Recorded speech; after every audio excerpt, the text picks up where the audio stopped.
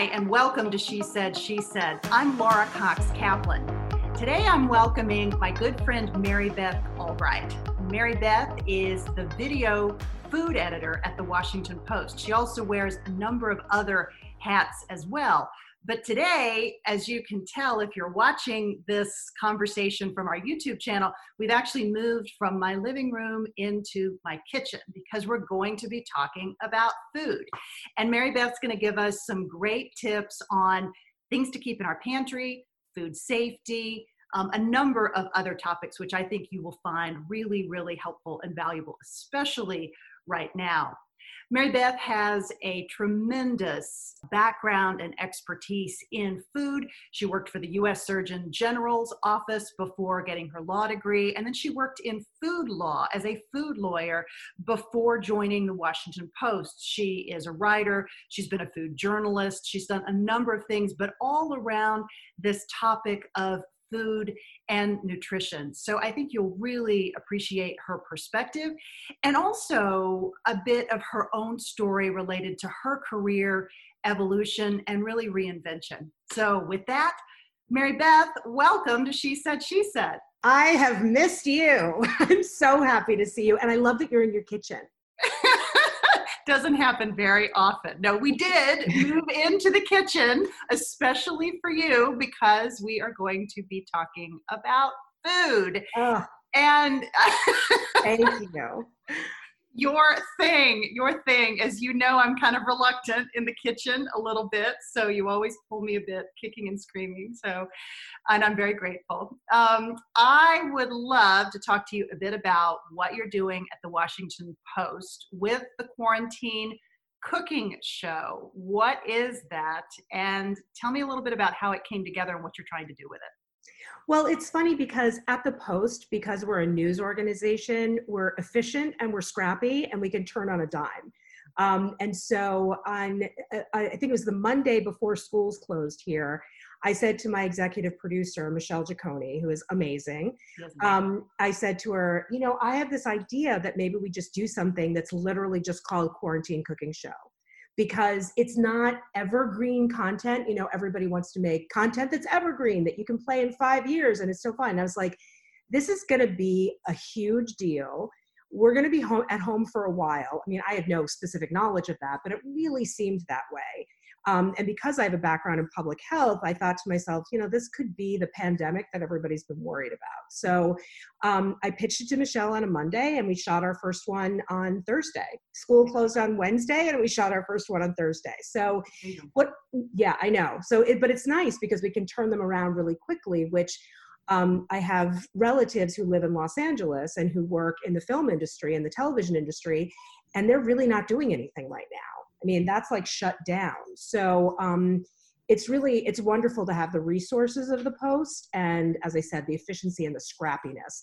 And what I'm trying to do in this is something that I've really worked on my whole career, is that, food pageantry is wonderful. We all love it, right? We all love to see, beautiful plates and be served and listen to chefs talking crap about other people and like that kind of thing. Like, we all love it, right?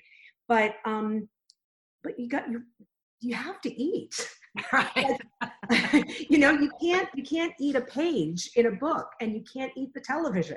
Yeah. I have tried, I've licked it, but it doesn't work.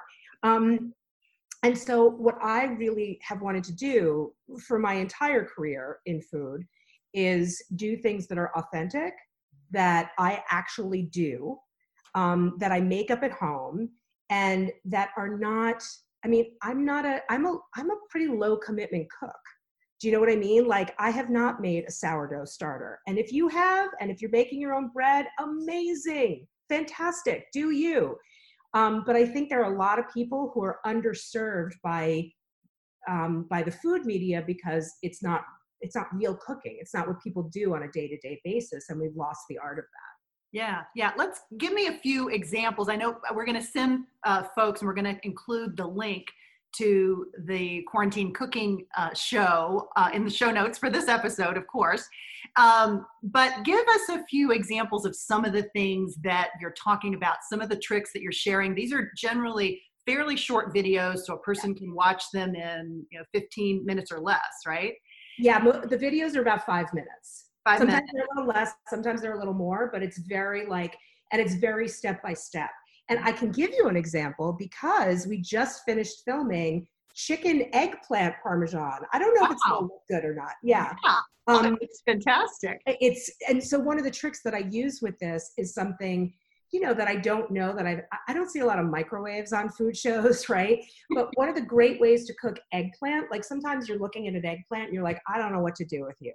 Because if I chop you up and I cook you in oil, it's going to soak it up and it's going to become soggy and it's going to be terrible for me. And it's only going to taste like the oil. And so, you just don't even buy the eggplant, right? One of my favorite ways to cook eggplant is just to take it and stick a fork into it, 5 or 6 times like you would a baked potato.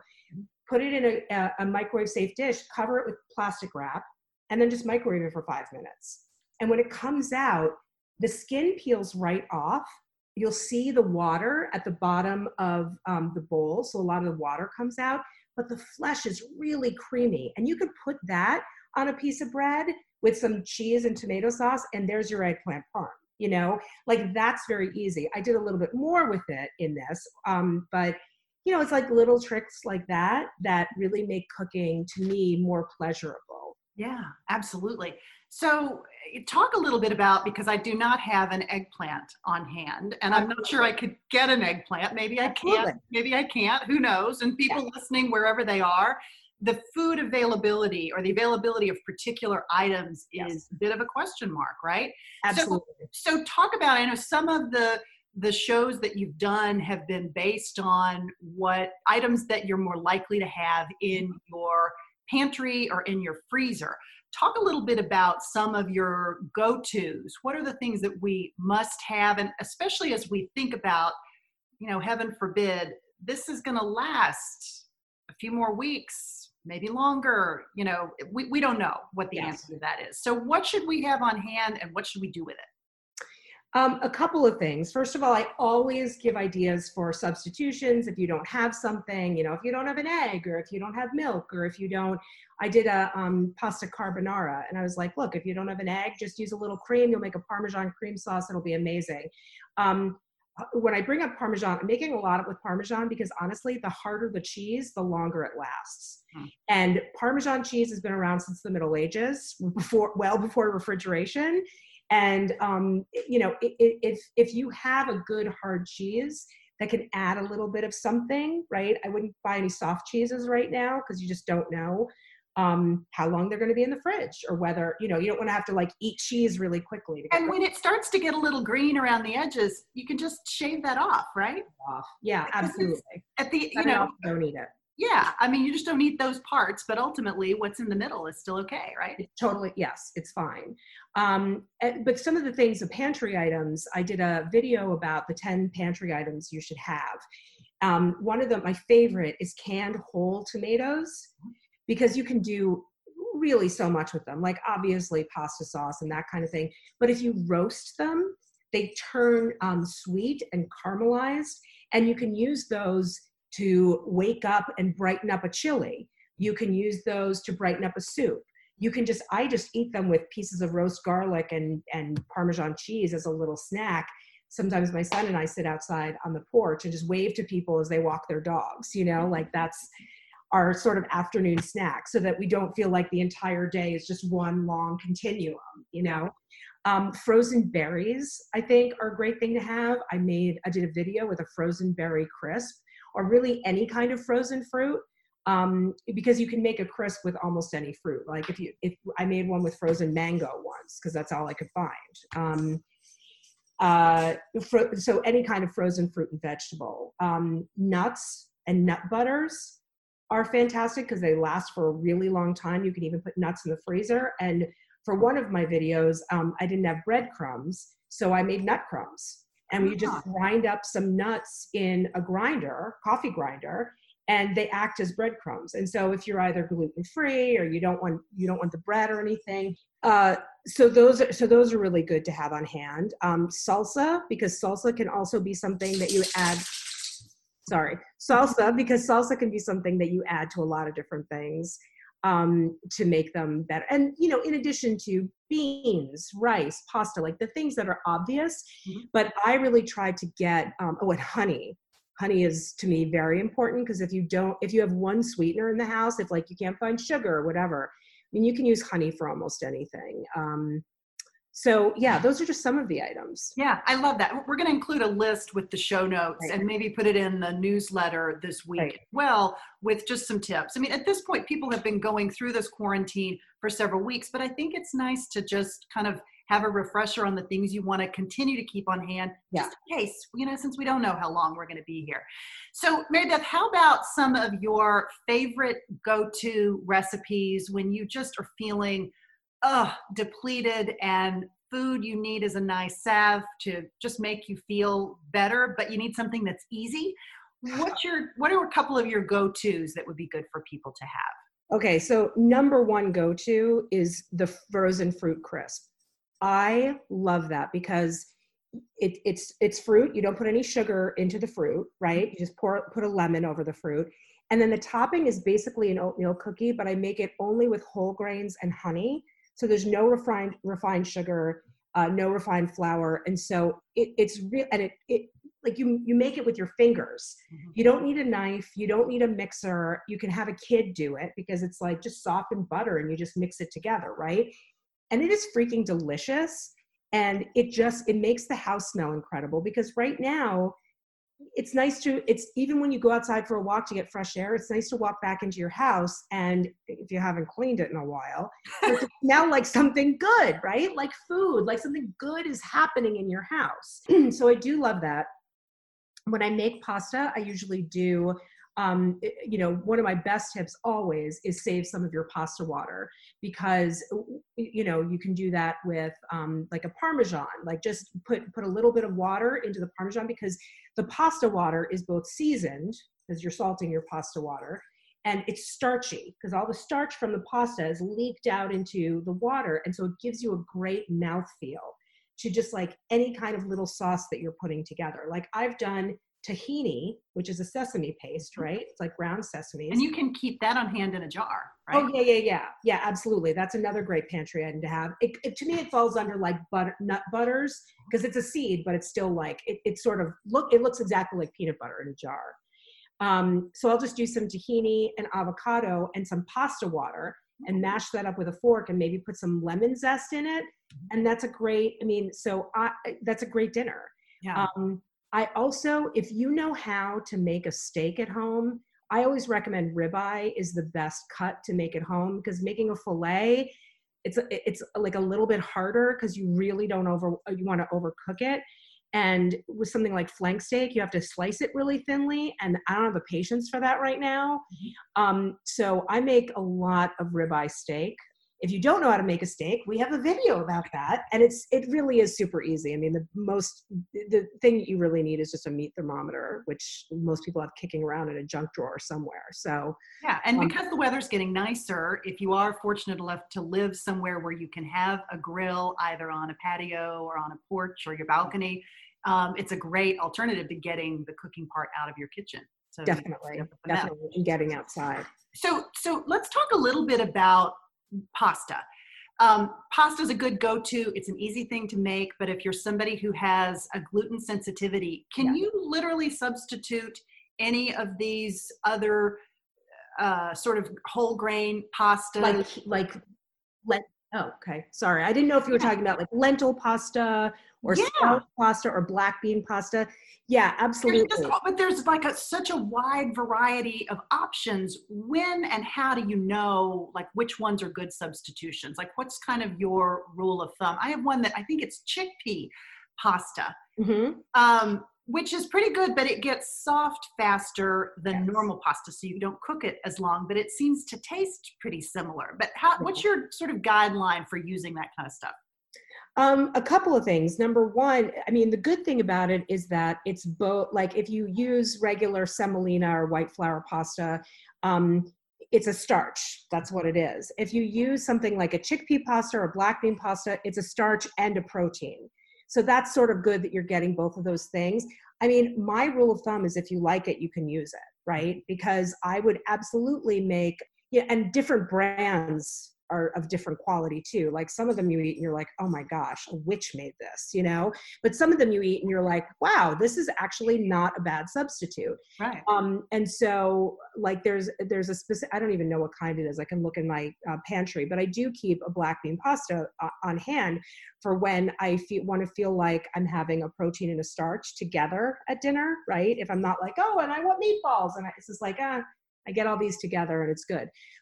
So I'd say try different things out and make sure that you're like also looking for different shapes of pasta, because sometimes if it's like a black bean spaghetti and you're like, I don't really like that, they might make a penne that you might love, you know, that doesn't feel as mushy or sticking together or something like that. So I would definitely go, they don't make as many shapes of black bean pasta as they do of, you know, white flour or semolina pasta. But they will vary, and they'll vary and I think it's a lot of it is just a texture thing, as you're talking about. Yeah. Nothing beats a great al dente pasta. And if you feel like you can't get that with a black bean spaghetti or a chickpea spaghetti, you might be able to get it with a different shape. Yeah, no, that's really good advice. So I'd love to pivot a bit and take advantage of your incredible knowledge. You know, you came from a background in public health, Yeah. studied food safety.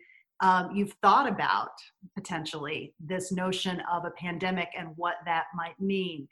Talk a little bit about how people should be thinking about the safety of our food source. What should people know? How should they be treating fruits and vegetables when they bring them home from the market? Give us your best. So when this all first started, there was a study in the New England Journal of Medicine that showed that there were traces of coronavirus, the novel coronavirus. Traces could be found on cardboard, plastic, or steel for differing amounts of times, but it was between 24 hours and 3 days that the virus could be detected. And this caused people to want to leave their groceries outside for 3 days, or sanitize their cans, or wash their vegetables in soap and water. What we know about the novel coronavirus is that it's a respiratory illness, and though it is mainly transferred through droplets, through air droplets. And so it is not efficiently, first of all, there's been no case that has ever been traced to food or packaging. And they're trying to trace these cases pretty well, right? Like how do you go back to it? Do you think they would know? I mean, do you have confidence that we really know? No, well, that's why I'm saying this is what we know about coronaviruses generally, is that they're mainly spread through droplets, right? Like the coronaviruses that we've seen before. And any respiratory illness is mainly spread through droplets. So the answer is, of course, no. We don't know. Nobody knows, and that's one of the reasons that what I feel like, and I'm immunocompromised, which a lot of people don't know, and I don't sanitize my groceries or anything like that. What we do need to do is, and we haven't had a lot of experience of this in first world countries, particularly in America. I think we've got to figure out how to measure and mitigate risk, and how to weigh things. And in America, we're not necessarily really good at choosing this or that. We want both, right? Which, you know, is one of the wonderful things that has caused our country to flourish. But it's also, you know, the figuring out what we do know, right? Because there are some things we do know, and making educated guesses based on that about what we need to devote our time to. So, for example, I do not leave my groceries outside for 3 days, or packages or anything like that. I don't disinfect things any differently. I don't disinfect food or packaging any differently. But you've got to remember that, like, you can still get really sick from cross-contamination of foods. You need to disinfect, like, cooking surfaces that you use in your house all the time. Social distancing, obviously, and wearing face coverings. And when you go to the store or the pharmacy or wherever you have to go, I mean, it's really awkward to stand really far back from somebody and wait for them to get out of the grocery aisle so that you can then go buy them with a 6-foot distance. I mean, it's really awkward, and we're not used to it. And we're not a country that is used to masks or face coverings. Right. And so I think, to me, I mean, I'm sorry, this is a long answer to your short question, but I think the thing we need to learn is how to sort through information, figure out what's true, and then base our risk upon that. Mm-hmm. And that's what I'm doing. And this is something that I studied. I studied lots of public health ethics and food safety when I was in law school. And, the professor back in law school, I actually still have my notes and I look back over them. And he said, we're overdue for a pandemic. The world has not seen a pandemic in almost a century. We live in a global world. I mean, everybody's mixing in ways that we never did 100 years ago. Right. And so, there are a lot of people who have been thinking about risk assessment for a long period of time. I was thinking as you were answering my question, for you, as you think about the best sources of information right now, because I do think this is a very difficult thing for people to sort through. There's a ton of information, good, bad, and otherwise, that's available to people. Yeah. So what's your best advice as it relates to food and food safety? What are your best resources? What can you recommend for people? I go to the CDC all the time, and I when I worked for C. Everett Koop, who was Surgeon General in the 1980s, I worked for him in the 1990s, and I worked with Anthony Fauci a lot because they were really good friends, and Fauci was actually Dr. Koop's personal physician from NIH, back when he was being confirmed in the early 80s. And it's funny because in Dr. Koop's memoir, which was written decades ago, he says, when I was talking to Anthony Fauci said, boy, I hope you get confirmed by the Senate and they don't politicize health, because I want to do what you're doing 40 years from now. And if I can't do that and talk about real science, I need to get out of the government. And it's in his memoir. That's amazing. It is amazing. I tweeted it like a month ago. I don't even remember that was relevant. I don't. Yeah. No, it's completely relevant, and it's a great data point. But I had asked you, you said the CDC was your go-to resource for information, sort of, other places where people should be going, what they should avoid, and what they should be looking for as it relates to information about food safety.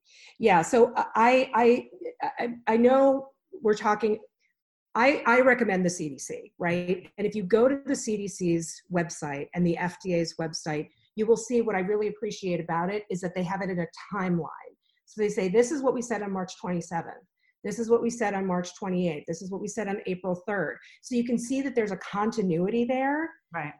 So that you're not thinking to yourself like, well, did that change? You can actually go back and look for yourself and see all of the statements that they have made about what they know about this coronavirus.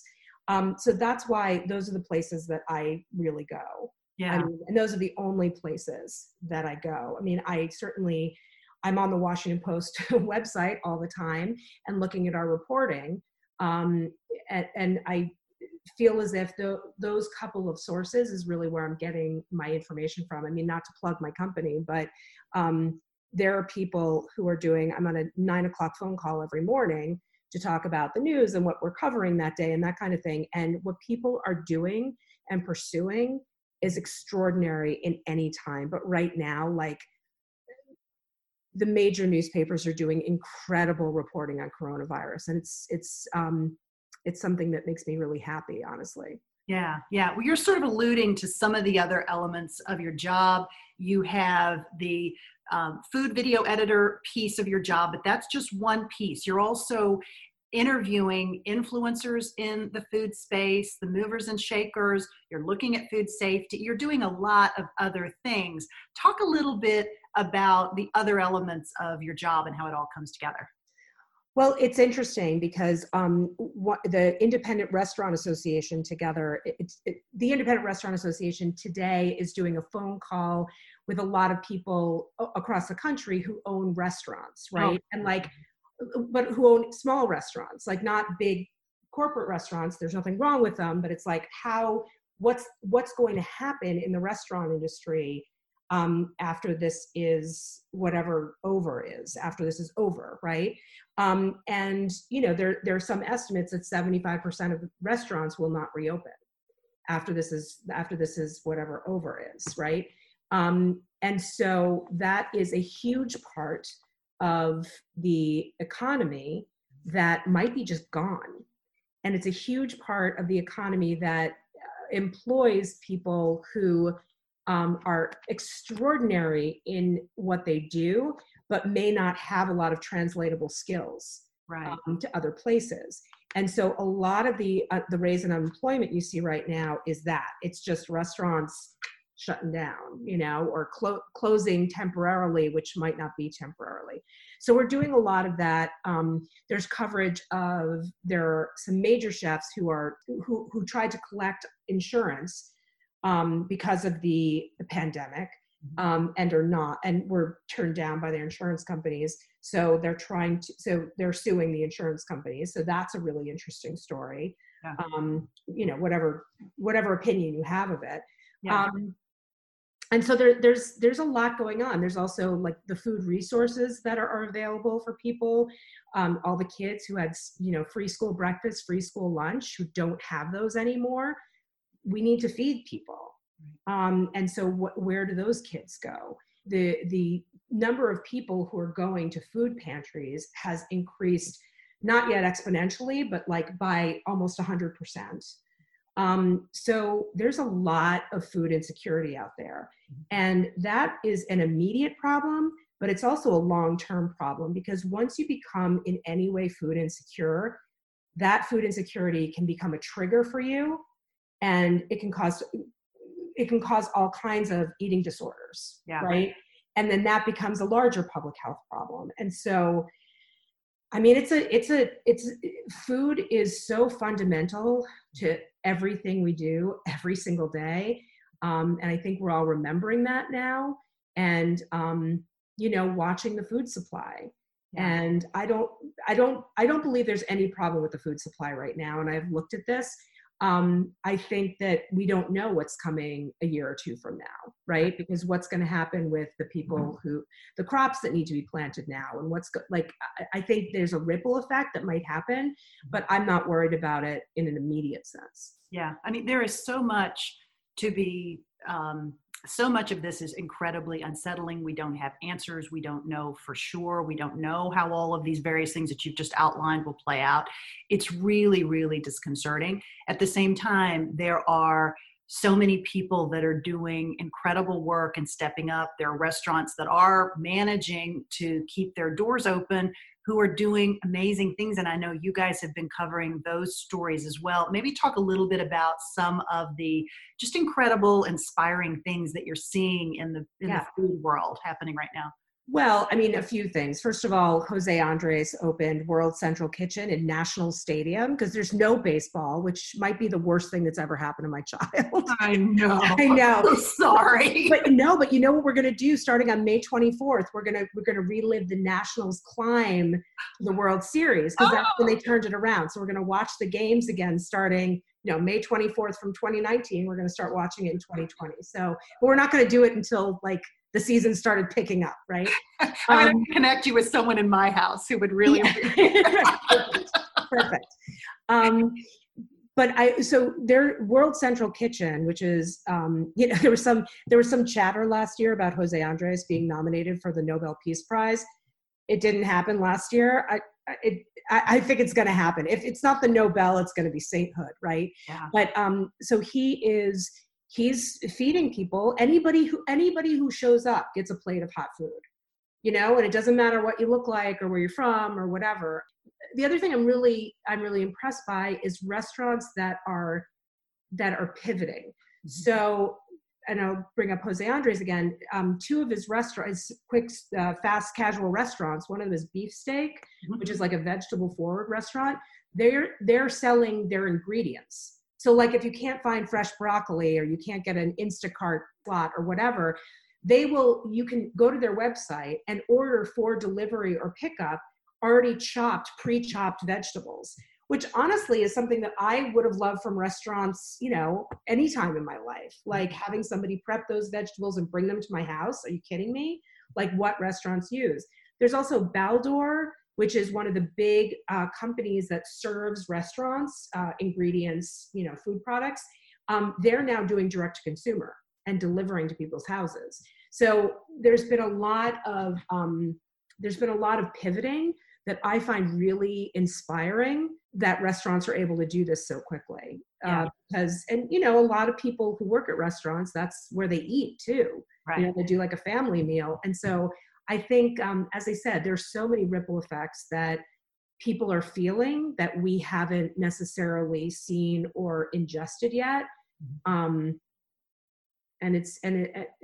There are a lot of people who are stepping in to serve those needs, which is really inspiring. It really is inspiring. You and I were talking about before we started, we both have sons who are exactly the same age. They're both 12 and in the 6th grade. And we were talking about this notion of grit and how going through something like this is really illustrating that in a much more sort of direct way than they might have been exposed to before. And frankly, many of us are feeling that as well. As you think about, you were talking about these restaurants that are pivoting and people that are, they're out of a job and may not be trained to do something else. How do you think about this notion of making that pivot, digging deep, figuring out what really, how do you do that in this environment? It's scary as all get out. You don't know what you're going to do. You got to feed your family. Like, what are you seeing that sort of, this question's I'm all messed up here. No, like that's what we're all doing right now. I mean, first of all, I think it's important to remember that like pivoting is something we're all going to have to do because the world is going to look different, right? So, reinventing or whatever you want to call it, we're all going to have to do that. I also think very strongly, look, I'm healthy and employed. That's amazing, right? And so I'm not going to pretend that I understand the experience of people who right now are not healthy or not employed. But I can say that I've had a lot of curveballs in my life, and I know that character is built when you're down. Right. Character is built when you go through difficult situations. And the great thing about it is that that character is also revealed when you're not in a bad situation anymore. And you're like, oh yeah, so I really feel like I'm healthy and employed, but I've had a lot of stuff happen to me up in my life. And I can empathize with people who are not in that place. And I think that the thing to remember is this is, you can't be brave without being scared, right? You can't there's no reason to be brave if you're not scared. And we're all a little scared right now. Right. All of us.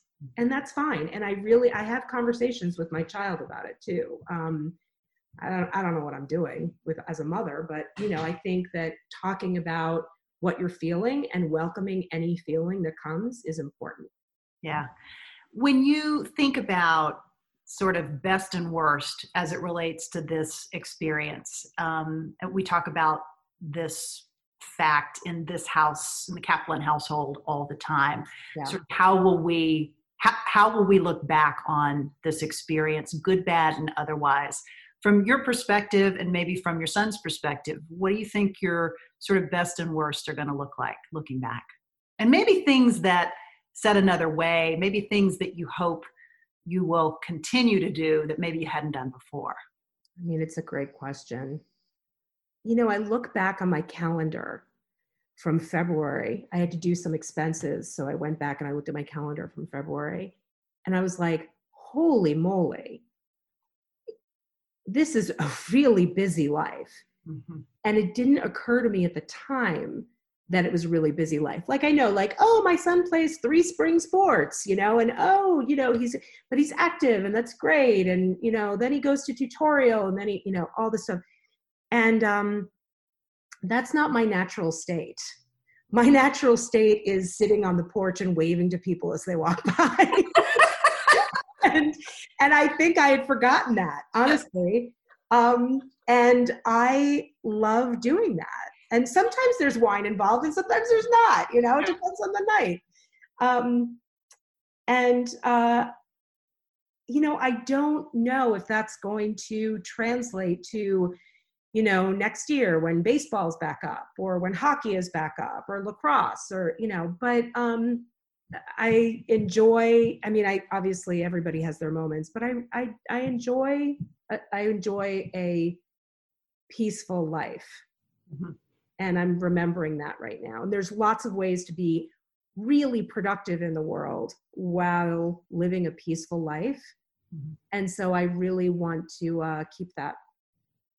Yeah. We were having this, as I told you, we were having this conversation here. And I asked our son, Ben, what he's going to remember. And one of the things that we had done as an activity over the weekend was to clean his room, all four of us, his sister too. And what did you like find? A house in there. What did you find? It's true. Oh my God. It was such a nightmare. Because I had been like, I just would just close the door and sort of walk away. In any event, like we had so much fun together because we were joking and we were making fun of each other. And Joel taught Ben to clean the toilets, which he had apparently not ever done before, which was a huge deal. Joel with his Marine training, right? Teaching our son to clean the toilets. Oh my God, a Marine cleaning a toilet? That's intense. Teaching another Marine to clean the toilet, right? Yeah. So it was really funny. And Ben said, I loved laughing. We were all laughing and doing something that, made my room better, but it was really fun to be together and doing this. And I know it sounds sort of silly, but it was kind of magical. And so there are these moments that are, superimposed with all of this stuff that you can't think too far ahead, but it's kind of incredible. So. Yeah. And I love the word he used was fun. Like, remember fun? And there's a lot of fun to be had no matter what you're doing, and a lot of joy and a lot of celebration. Like today, Truman and I called it our quarantine anniversary because it's day 50 since school closed. So we're going to do something to celebrate. It's our 50th quarantine anniversary. There's always something to celebrate. Yeah. There's always something. I think it's so important to look for those moments and really try to make them special, because it does get pretty monotonous at times. Yeah. And Truman had a birthday when this first started. He had his 12th birthday. And so I did something called Pizza Sled, where we invited people over and I ordered 5 different kinds of pizza from different places around town to see which was the best, and we just put it on a sled and would send the sled over to other people so that we didn't have to get involved with other people. So, yeah, so Pizza Sled was exciting. I told him for his 21st birthday, we'll do Tequila Sled. And Ben's invited. Oh, great. Yeah, you're welcome. I love it. Mary Beth, I love seeing you, Zooming with you today. You are amazing. You're a tremendous resource, and you're just an incredible human being. So I really appreciate you joining me today. Laura, I miss you. Let's meet up as soon as we possibly can. I would love that. I'll see you soon. Okay, bye.